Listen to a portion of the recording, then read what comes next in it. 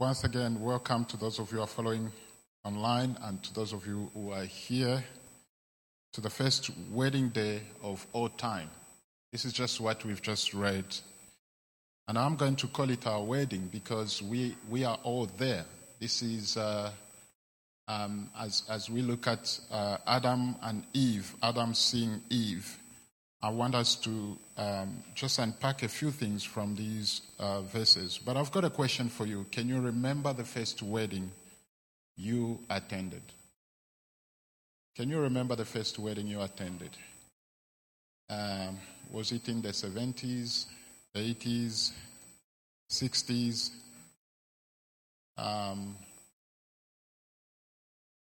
You can go 40 years back, 30, 20, 15 years back. But what I want you to know is that today we are going way further back in time than even that. We are going further back in time than even 40 years, 50 years, or 20 years. And in my opinion, the timing in history is just perfect for this talk. It is perfect for this talk because as we look at the origins of marriage and touch on scriptures teaching on God's design for that and sexuality, we'll become aware that marriage has become a hot topic in most spaces. Marriage has become a very hot topic in most spaces. And I can say especially in the country where we are, especially in Cape Town, it has become a hot topic. And you are going to discover, together we are going to discover why is marriage become a hot topic in our culture. For those of you who are married, I know for sure that lockdown and COVID have, for most people, put their marriages under tremendous pressure and through new tests. I am speaking as a married person.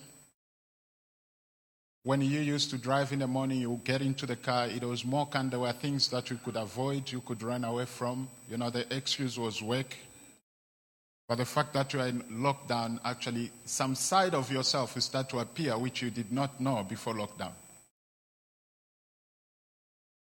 I think couples will agree with me. They're looking. I saw my good friend Alois is looking. Is this man really... You know, there are some stuff that we never knew before this current pressure. I never knew of Sabrina, she never knew of me, you know, but because of all these pressures, then you start to discover some stuff. You look, you said, what? But it has been also a season of increased polarization of views where the so-called liberal left and conservative right who are currently fighting the battle around their views on marriage and union. And what this has done is it has created confusion among people. Some people losing hope for relationship or romantic relationships. Some people are losing even hope for marriage. Instead of it causing hope, but it's actually destroying so many people, that people are starting to question the design, the marriage that God has designed from start. People start to question it just because of the battle between some different groups of people.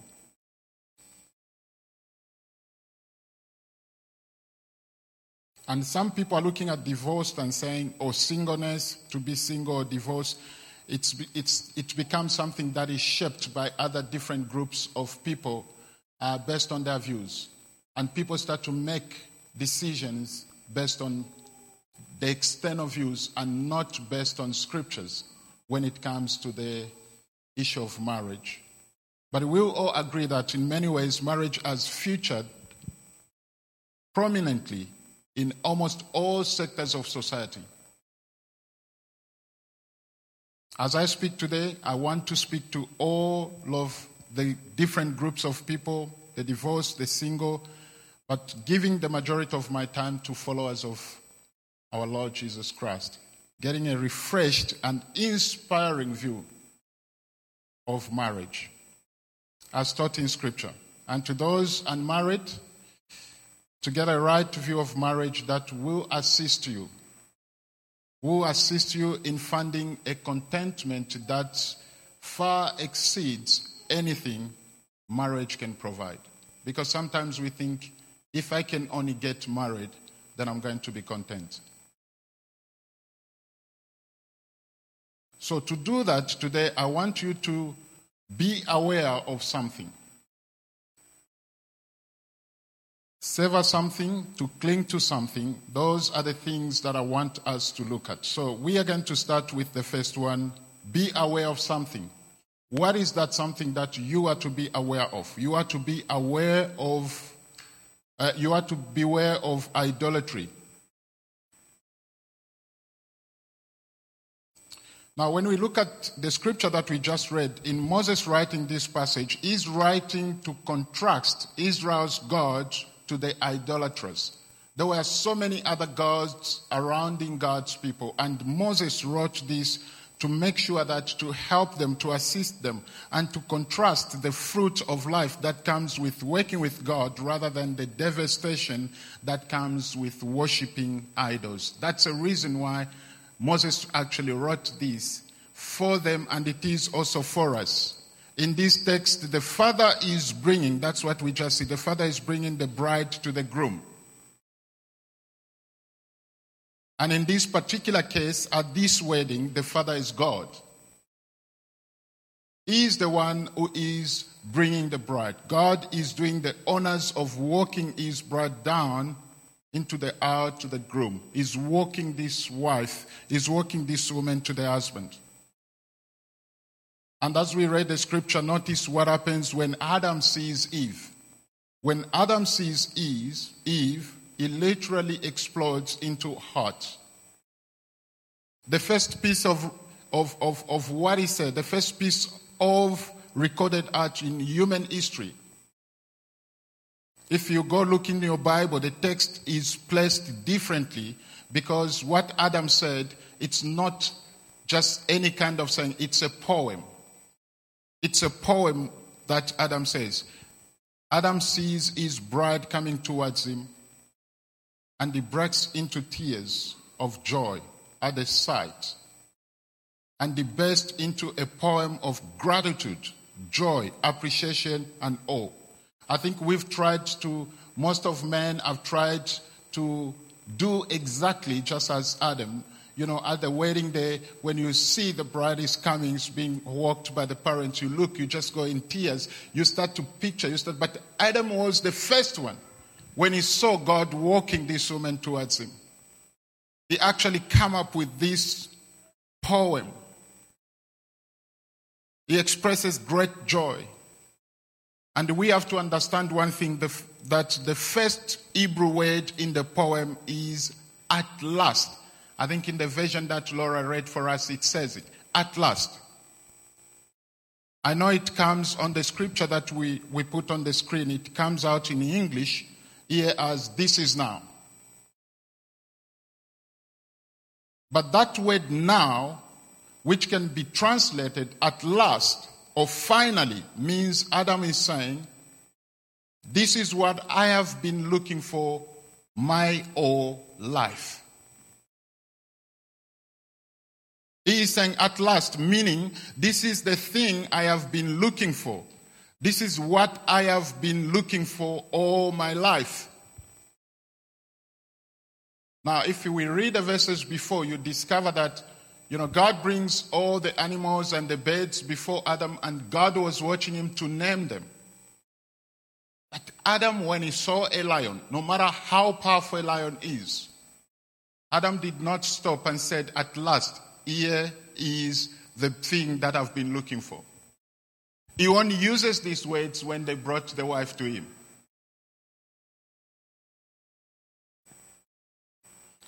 Now let's answer this question. Well, what is it that Adam is saying at last? Finally, what is it? We got the answer from the scripture. It says, bone of my bones and flesh of my flesh. This is very strange. What is it? What is that? It's a poetic way of saying, and I want to quote Tim Keller, how he explained this particular expression. He said this: as I see you, I know who I am. So Adam looked at the woman, he looked at the wife, he said, as I see you, I know who I am. Now, if you are a couple, you have to look at your wife, you said, as I see you, I know who I am. You can do that now, right? I have found myself in you.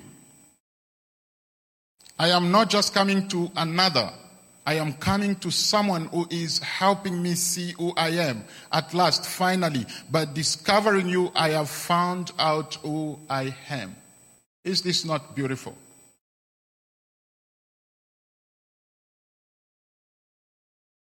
You can say this to your spouse even when you are in your 70s, 80s, 90s. That's what he's saying. And I want us to spend a bit of time. Let's picture Adam is in paradise and he has a perfect relationship with God. Yet he is responding to a romance and marriage like this. He's in a very good relationship with God, but when it comes to romance and marriage, this is how he responds. He looked at the woman. He said, at last. So God is still there. Adam is in a relationship with God, a perfect one actually, but when he got the wife, he said, at last. Here's the key. In both God's eyes and Adam's, marriage is very good. I hope you'd agree with me. Marriage is very good.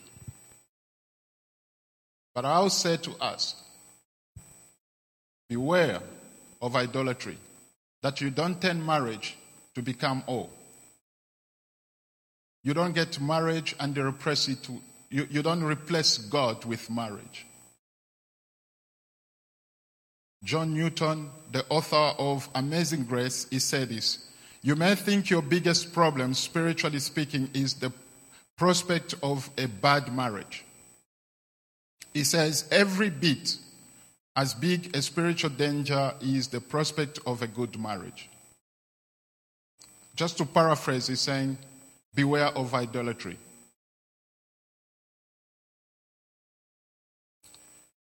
Now, just a little bit of explanation. Here is what he's saying.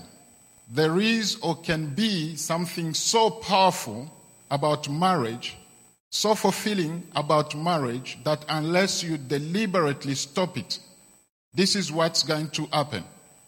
You will look to marriage or your spouse to give you the things only God can really give you.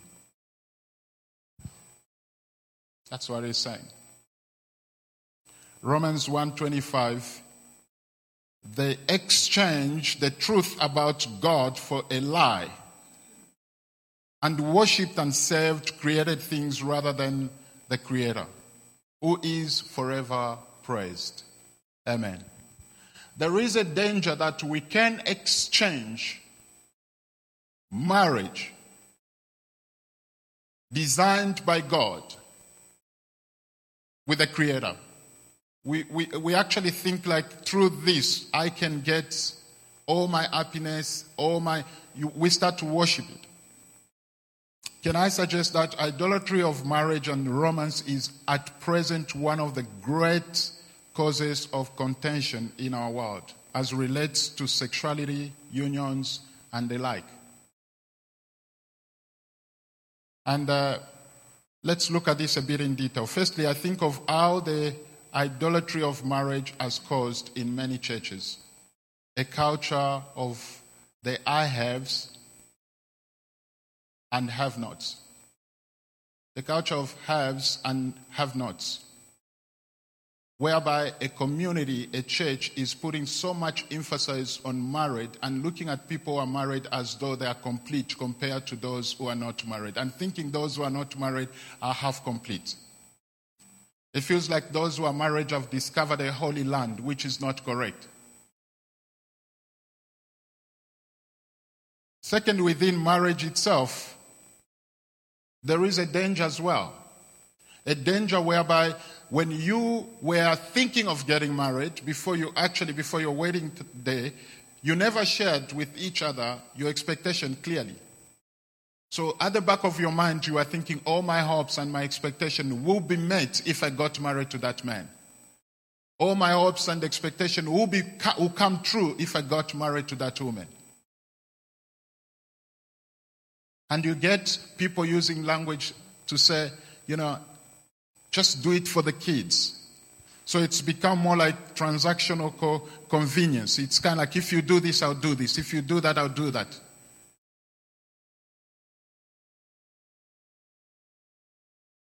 In other ways, your spouse become a source of your happiness. Even if maybe they might not know it, but you are actually doing it. Because all your hopes and all your expectations of happiness is put upon them.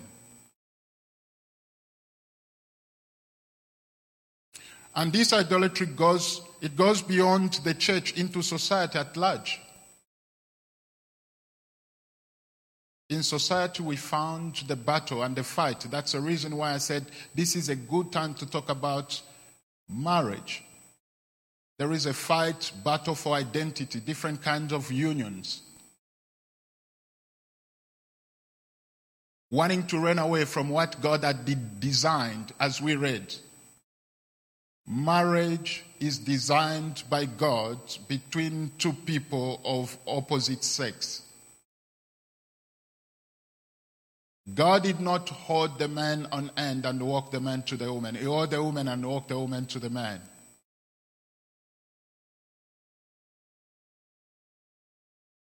And I have to mention this, whether single by choice or not, the notion that a romantic long-term relationship will fill the ultimate void within us is the danger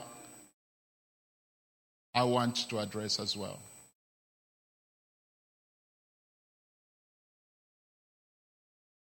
It's so dangerous. Singles do it when they imagine marriage will radically save them from their struggles. That is idolatry. When you are single and you start to think, if I can only get married, then I believe that all my troubles are going to end. That's not true.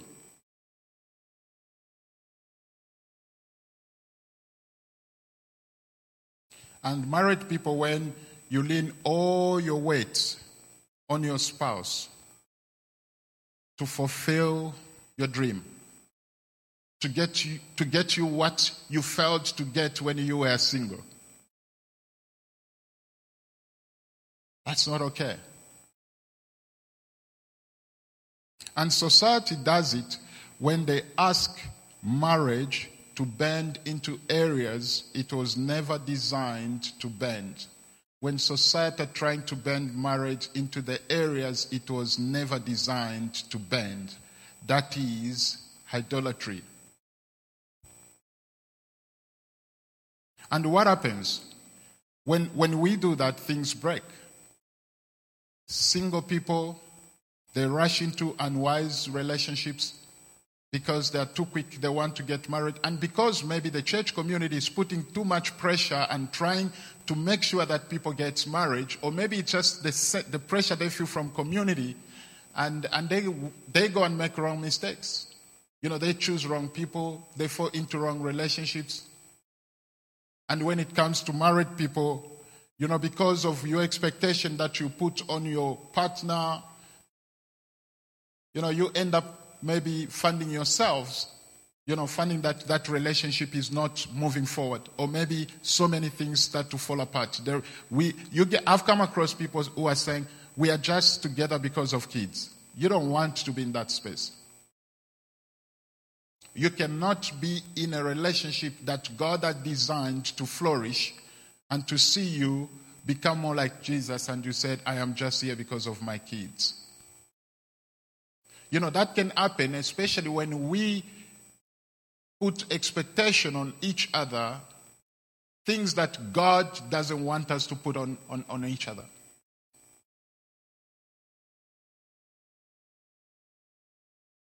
And when it comes to society, people fight for a relationship status achieved when there is available to them a free status to be received.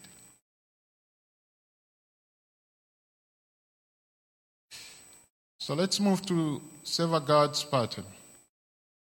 The Lord God said, "It is not good for the man to be alone. I will make a helper suitable for him." I want you to look at this little word, a helper suitable. Helper. The Hebrew word used here that's translated to the word helper is regularly used as a military reinforcement. A military reinforcement.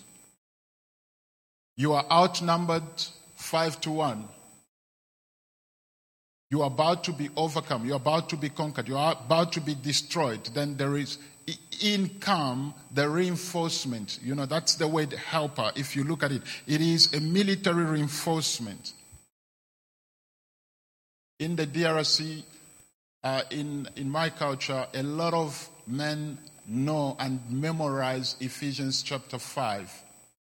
And they use it against their wives. Even those who are not Christ followers. And some people use even this particular scripture, that you are my helper. So ladies, next time your man quotes that verse in some unhelpful way towards you, remind him that you are the reinforcement. Tell him that I am the reinforcement. That's what it says here.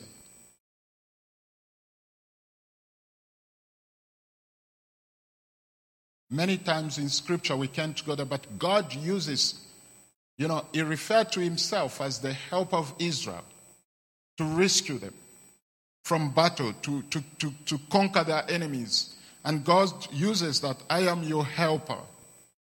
And it is the same language that is used when God looked at Adam, when God looked at a man, He said, it is not good for you to be alone. You need an helper. In other version, it says someone who is fit for you.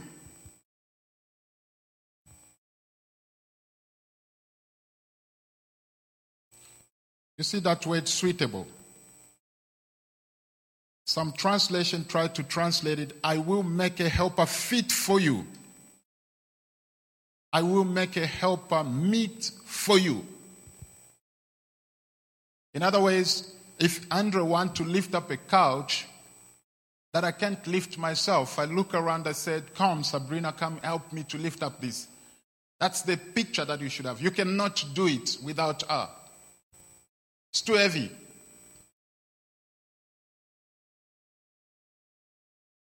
So there is a pattern here. If you read Genesis chapter 1 and 2, which Genesis, through the origin of life and the process God uses in creating life and including us in creating life, there's something that you are going to notice of things going together as a pair, in complementary pairs. Think back to Genesis chapter 1. God creates life in complementary these pairs. God did not say, let there be light and light, but He said, let there be light and darkness. God did not say, let there be day and night, but He said, day and day. He said, let there be day and night. The heavens, which is sky, the earth, land, and that's what God created. He didn't say, let there be the heavens and let there be the heavens again. Let there be a light and let there be a light again. No.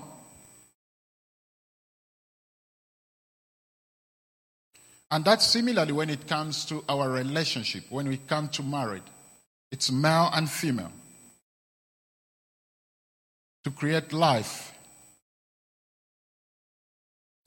We bear the image of God. And after each pair, God says, this is good. When God sees a man and a woman, He said, this is good.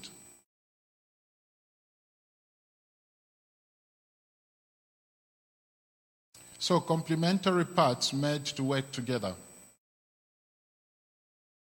Unity in difference to create life together. And most people call this complementarity. And I believe in it. Complementarity meaning that men and women are equal and yet distinct and made to complement one another.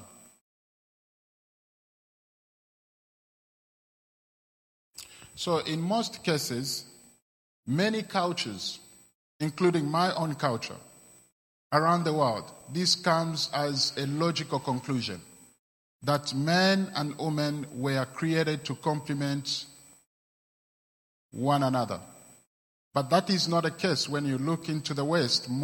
I think I have to say this, I think the West have embarked on this experiment of rejecting this foundational reality to say that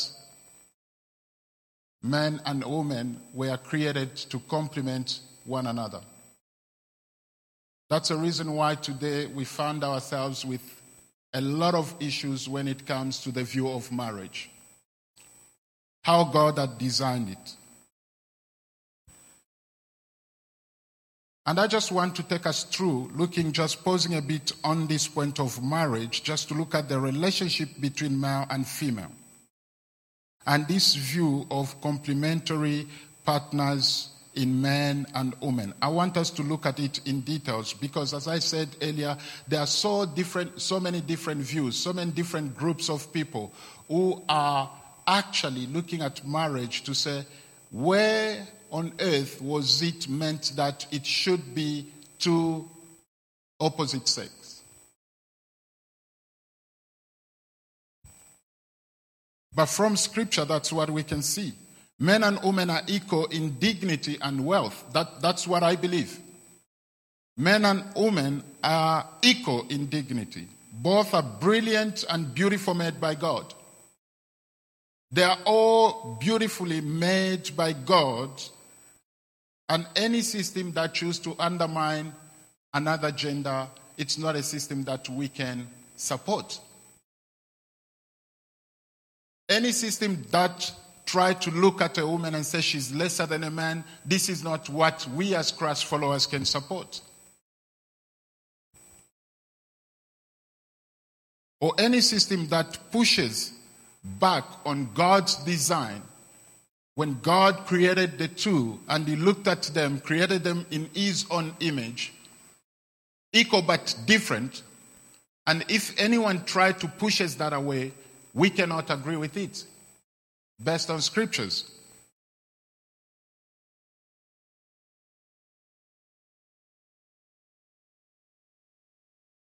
And on one end, in marriage, speaking to those of you who are married, is that we have to resist the temptation that can cause us to lose sight of the goal of marriage. We have to really resist that temptation, which is to help bring your spouse into the glorious image of Jesus. To become like him in his character and love. So if there is that temptation to try and really undermine your spouse and not really living according to the goal of marriage, we need to resist that temptation. We don't have to look at our spouses and think, no, is or she is, lesser than I. No.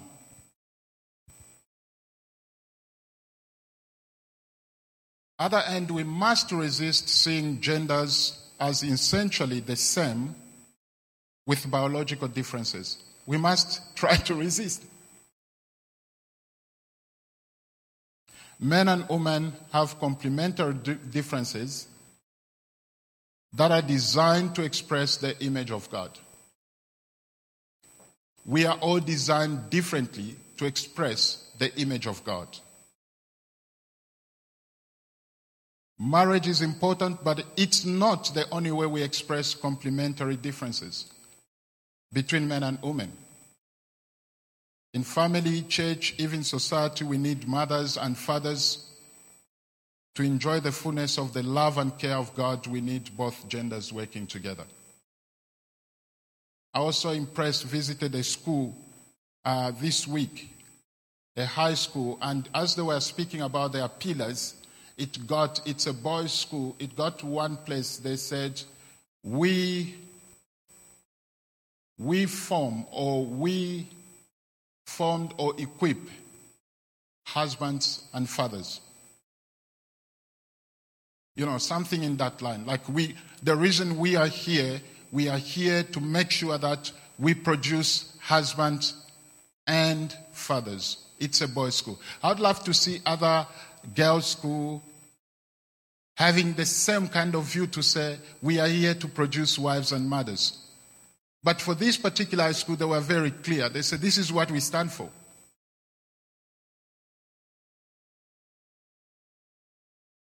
You know what the message they sent to the kids, and they actually made a point to say, we have advised other parents to say, maybe your child is not going to cope here because of this and this reason, because this is why we are here.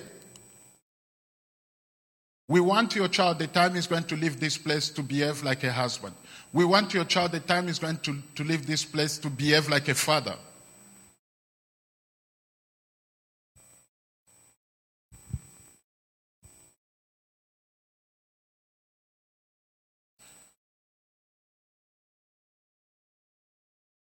And we also have to resist this temptation that we found ourselves within a culture, the temptation that men are stronger than women. We have to resist that temptation because that's it. Or men are the ones to work and earn a bigger salary, and women are there to nurture the kids at home and to make sure that they maintain everything. We have to resist that temptation. That's not how God had designed it. That's not how we should understand the word helper. You are going to help me with the kids. I am going to look money for you and the kids. No, that's not the way we should view it.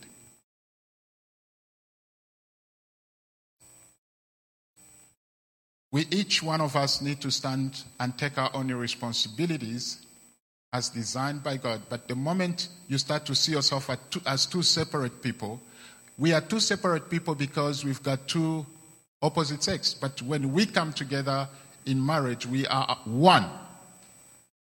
We are one in marriage.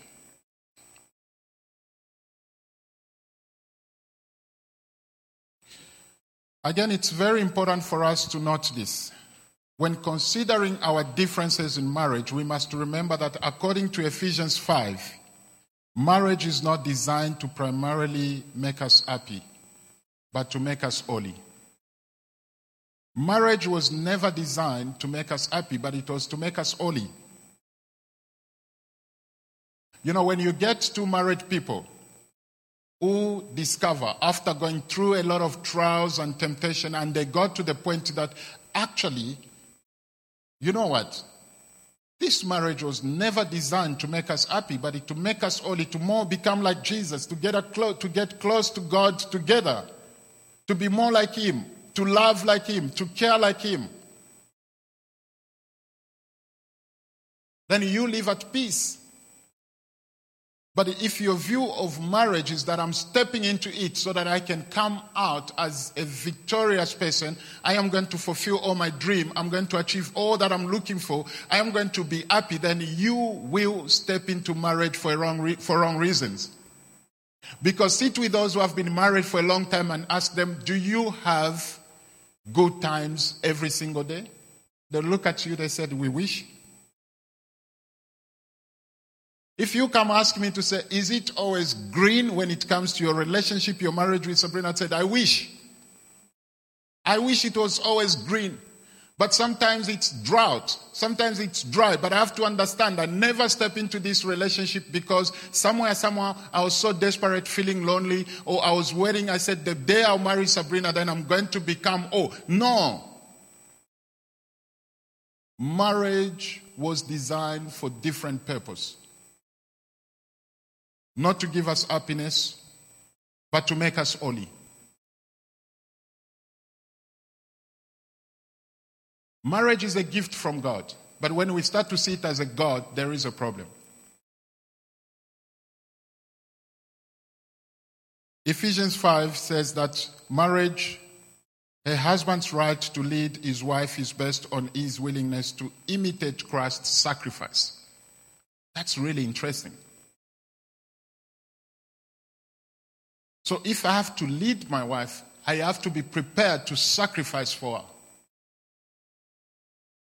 If you are thinking of engaging someone's daughter, you have to think about that leadership comes only with sacrifice.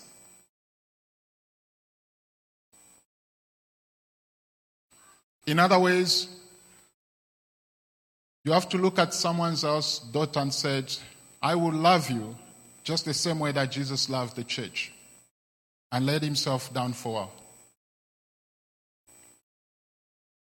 And also in this relationship, wives are called, when we read Ephesians 5, wives are called to walk with their radically sacrificial husbands in deep oneness and with honor. There shouldn't be any competition. The scripture uses the term submit for the wives, but it must be noted that a few verses before that, the verses that a lot of people don't like to read, especially in the context that I come from, Paul tells us that we should all submit to one another out of reverence for Jesus. But people don't read those verses before. They just said, you are my wife, you have to submit. But we should all submit to one another before it can get to the wife to submit to the husband.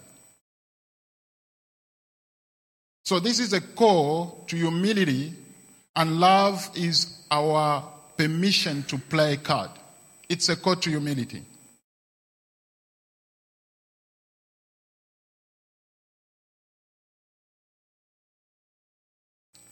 This leads me to my final part of this talk. Cling to the cross. In verse 24, that is why a man leaves his father and mother and is united to his wife, and they become one flesh.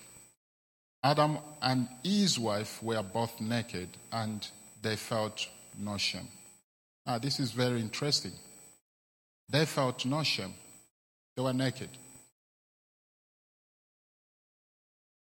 A very good relationship that is not based on any type of interest. There isn't any shame. There is nothing to hide.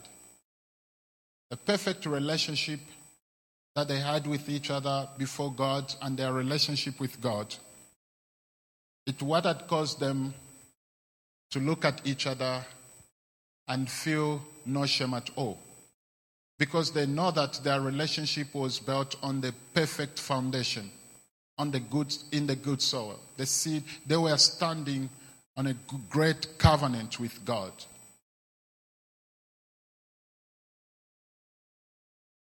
Here we see a picture of two married people in such a sweet union that they feel no shame. No sense that they have disappointed their spouse, or that someone has, for some reason, cheated somewhere, or someone is doing something that is not according to God's will. They look at each other. There is no shame.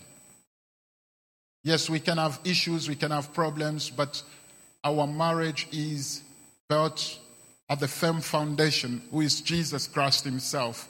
Therefore, there is no way we can run away from our responsibilities. I'll continue to love you the same way that I loved you the first time I saw you. And even if your body changes, you are still going to remain mine. Even if you get shorter or you get taller, you are mine. Nothing is going to change. I'm not going to be ashamed of you. We are going to walk this road together.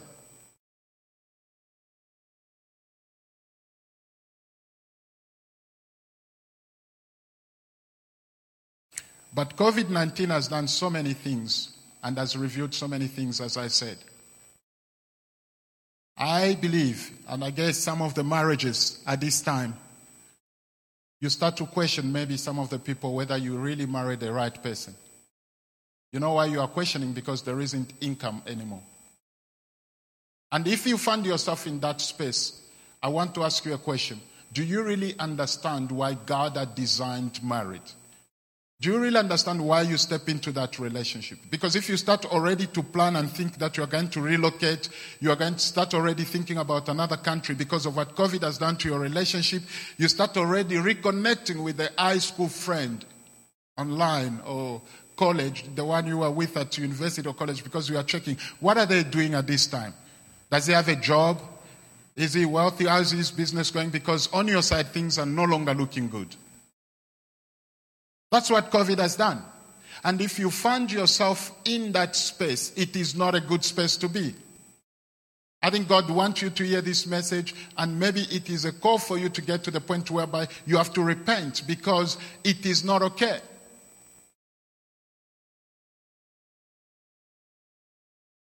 You feel like, oh, with this guy or with this woman, I am no longer going to fix.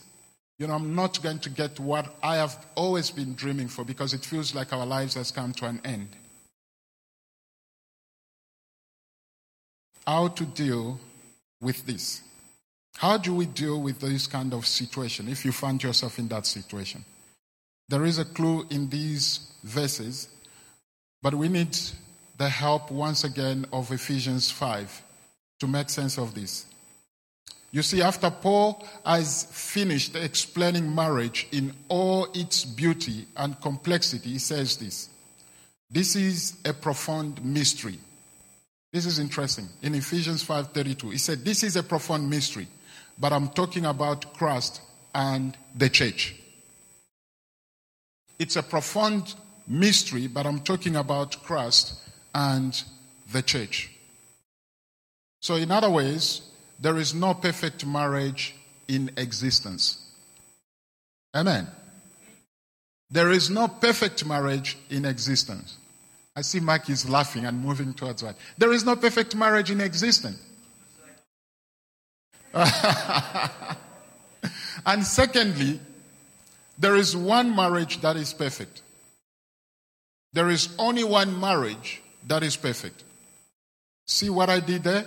Healthy marriages are in fact just a shadow.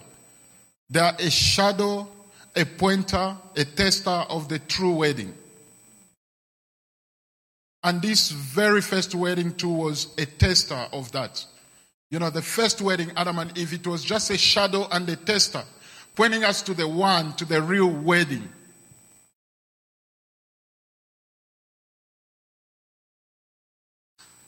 And here's the thing, we are all invited into that marriage. You see, instead of a man leaving his father and mother, Christ left the comforts of heaven to come to earth. That's what Jesus did.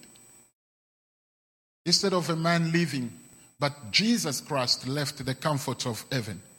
He revealed his glad to die love that affords us the chance to receive the love and identity that marriage can never provide. Marriage cannot give us the identity that we are desperate for.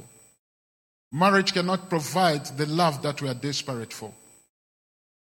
No matter who you are attracted to on earth, Jesus affirms that his love is what will satisfy the deepest parts of us all. Only the love of Jesus.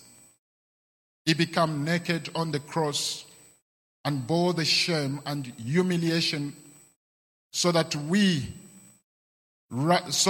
so radically fear at times experience. He was exposed and shamed for us that we might be covered and loved by God. He was shamed that we might feel no shame once again. When we look at each other, we might feel shame. We might not feel shame once again. I love this odd hymn that we are going to be finishing with and just making a few points quick. Rock of Ages. Rock of Ages, claim for me, nothing in my hands I bring. Simply to thy cross I cling. Naked, come to thee for dress. Helpless, look to thee for grace. Why were Adam and Eve without shame? Was it their marriage because their marriage was perfect? No, it was their standing with God. That's the reason why they were not shame, because they had standed so well with God. They were clear before and also before each other. Jesus comes to reinstate that status for us. He came to reinstate it. Jesus clothes us with his shameless life despite our shame-filled lives. Jesus came. That's the reason why we talk of the cross. If you are married, listen to this. Your call today is to understand rightly that your marriage is not the ultimate one. Rather, it's meant to be the example, the picture of the true marriage.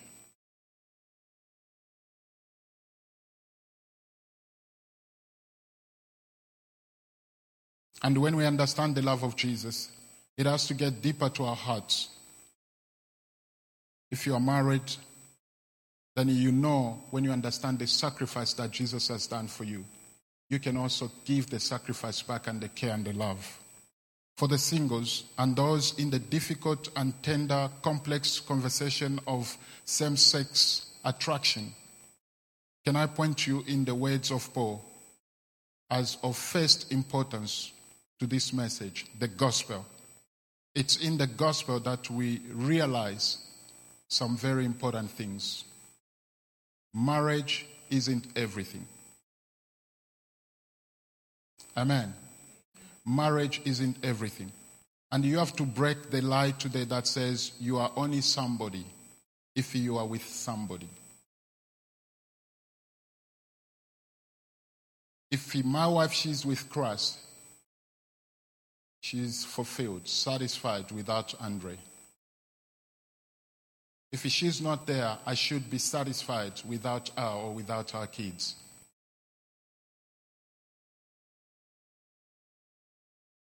You have somebody, you are loved more than any healthy spouse or human ever could, and only Jesus.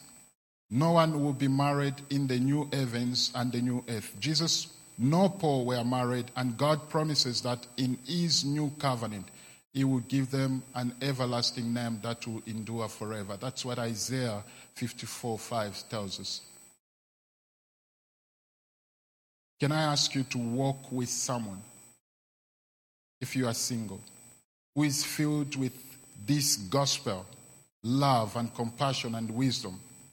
Ask them to help you to see this goodness and love in Jesus. Ask them to say, help me, I want to see this. And they stop to believe a lie that marriage is going to give you all that you need.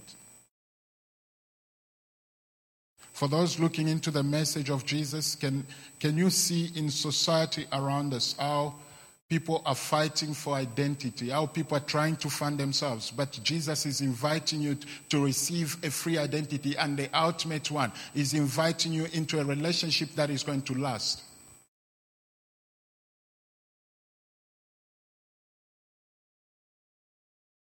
I'm going to ask Ephraim to come to the front as we land, and Lee.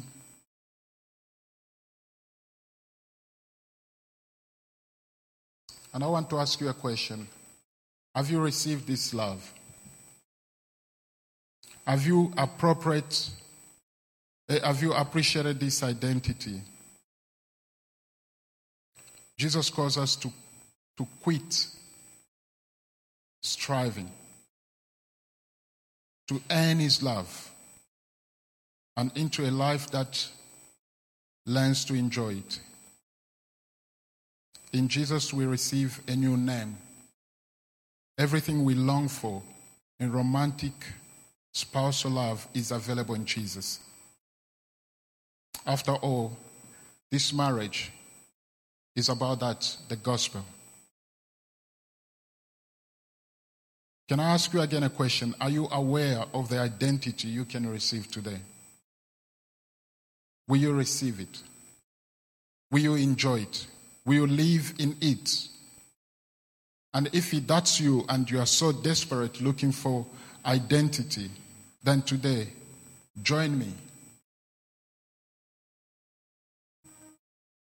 Join me as you either start or continue the journey of seeing the all-satisfying nature of the love and the life of our Lord Jesus Christ.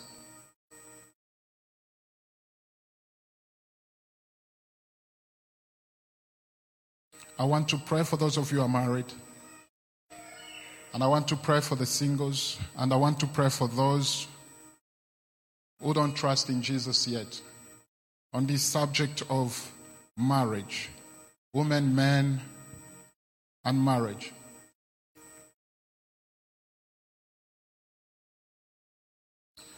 To those who are married,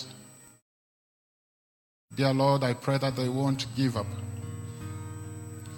And I pray that they won't look at their marriage as the center, but they'll look at you, God, as the center of their marriage. I pray that they won't worship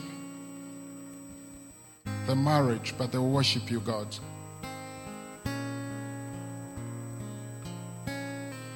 I pray for singles not to idolize, not to isolate, but to trust in you, God.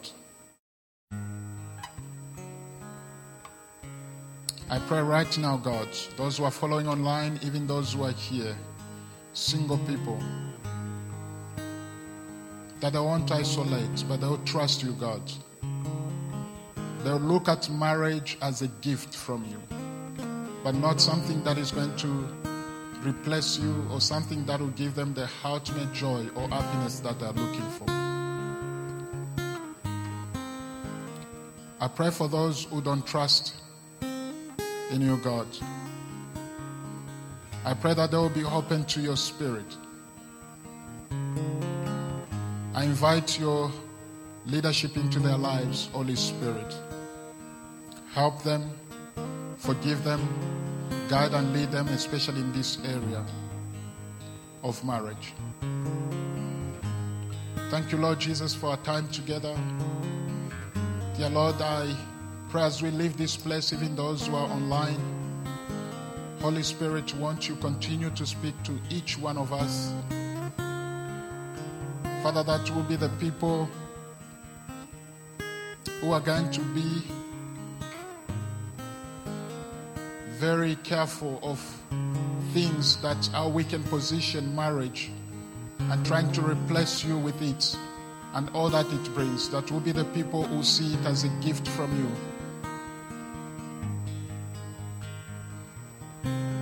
Help us, Holy Spirit. Dear Lord, we give you the glory. I pray for our church. I pray that men and women in this community, those who are married, that God, they will put you at the center of their marriages. Lord, I pray for the singles in our community that they will find their joy and happiness in you, Jesus.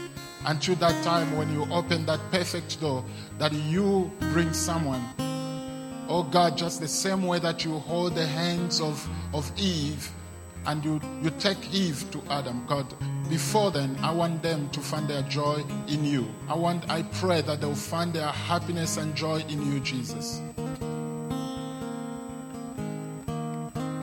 We bless you, Father. Thank you for this time and the privilege and the opportunity we have to worship together. In your name, Christ, I pray.